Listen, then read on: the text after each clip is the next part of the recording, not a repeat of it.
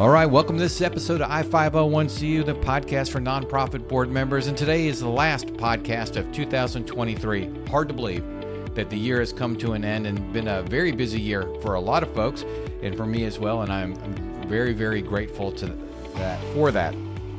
But one thing I would like to talk about, because this has come up recently and is really thoughtful, timely as we come on year end, and that's to reevaluate your strategic plan as an organization, your strategic plan. And hey, I want to jump in real quick. Somebody asked me the other day, what does the Corley Company do? Well, we do three things for nonprofits. One, we facilitate meetings, yes, like board retreats where we discuss governance and strategy with all the members of the board.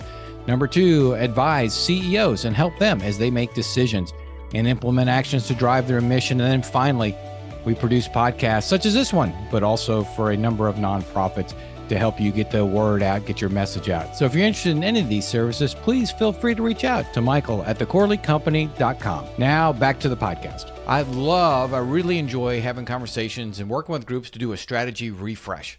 So what is the strategy refresh? Well, let's go back to the strategic plan first. And there is a time and a place for every organization to have a strategic plan to outline the direction of the organization, goals, objectives, activities, tasks for the next, let's say 3 years. Some people still try to do a 5-year strategic plan, and I think even 3 years is a stretch in light of how quickly everything changes. So it's definitely a time and place to do a formal 3-year strategic plan. So we've got some direction, we know where we're going. But in order to make that very effective, I encourage my clients to do an annual strategy refresh. That means once a year, take the time to pause, spend about 3 hours, 4 hours, and revisit the strategic plan, reviewing what happened, what was accomplished over the past year, understanding new assumptions and reevaluating those assumptions, because the world's changed in a year. So there are things, activities, things externally could have happened which impact the strategic planning process, which you thought you would be doing in years 2 and 3 and beyond for that matter. And it gives you an opportunity to plan and prioritize over the next year. Given what's happened in the past year, given what we think this 3-year strategic plan is, what our 3-year strategic plan is, what should we do in year 2? And then again, what should we do in year 3 to continue to be heading in that direction, that trajectory?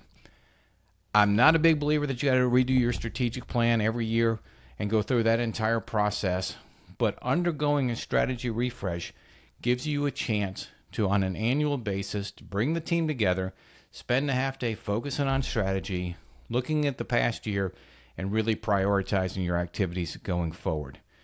That may be time well spent for any organization and a chance for the CEO, the board to come together and just pause and look at the strategy.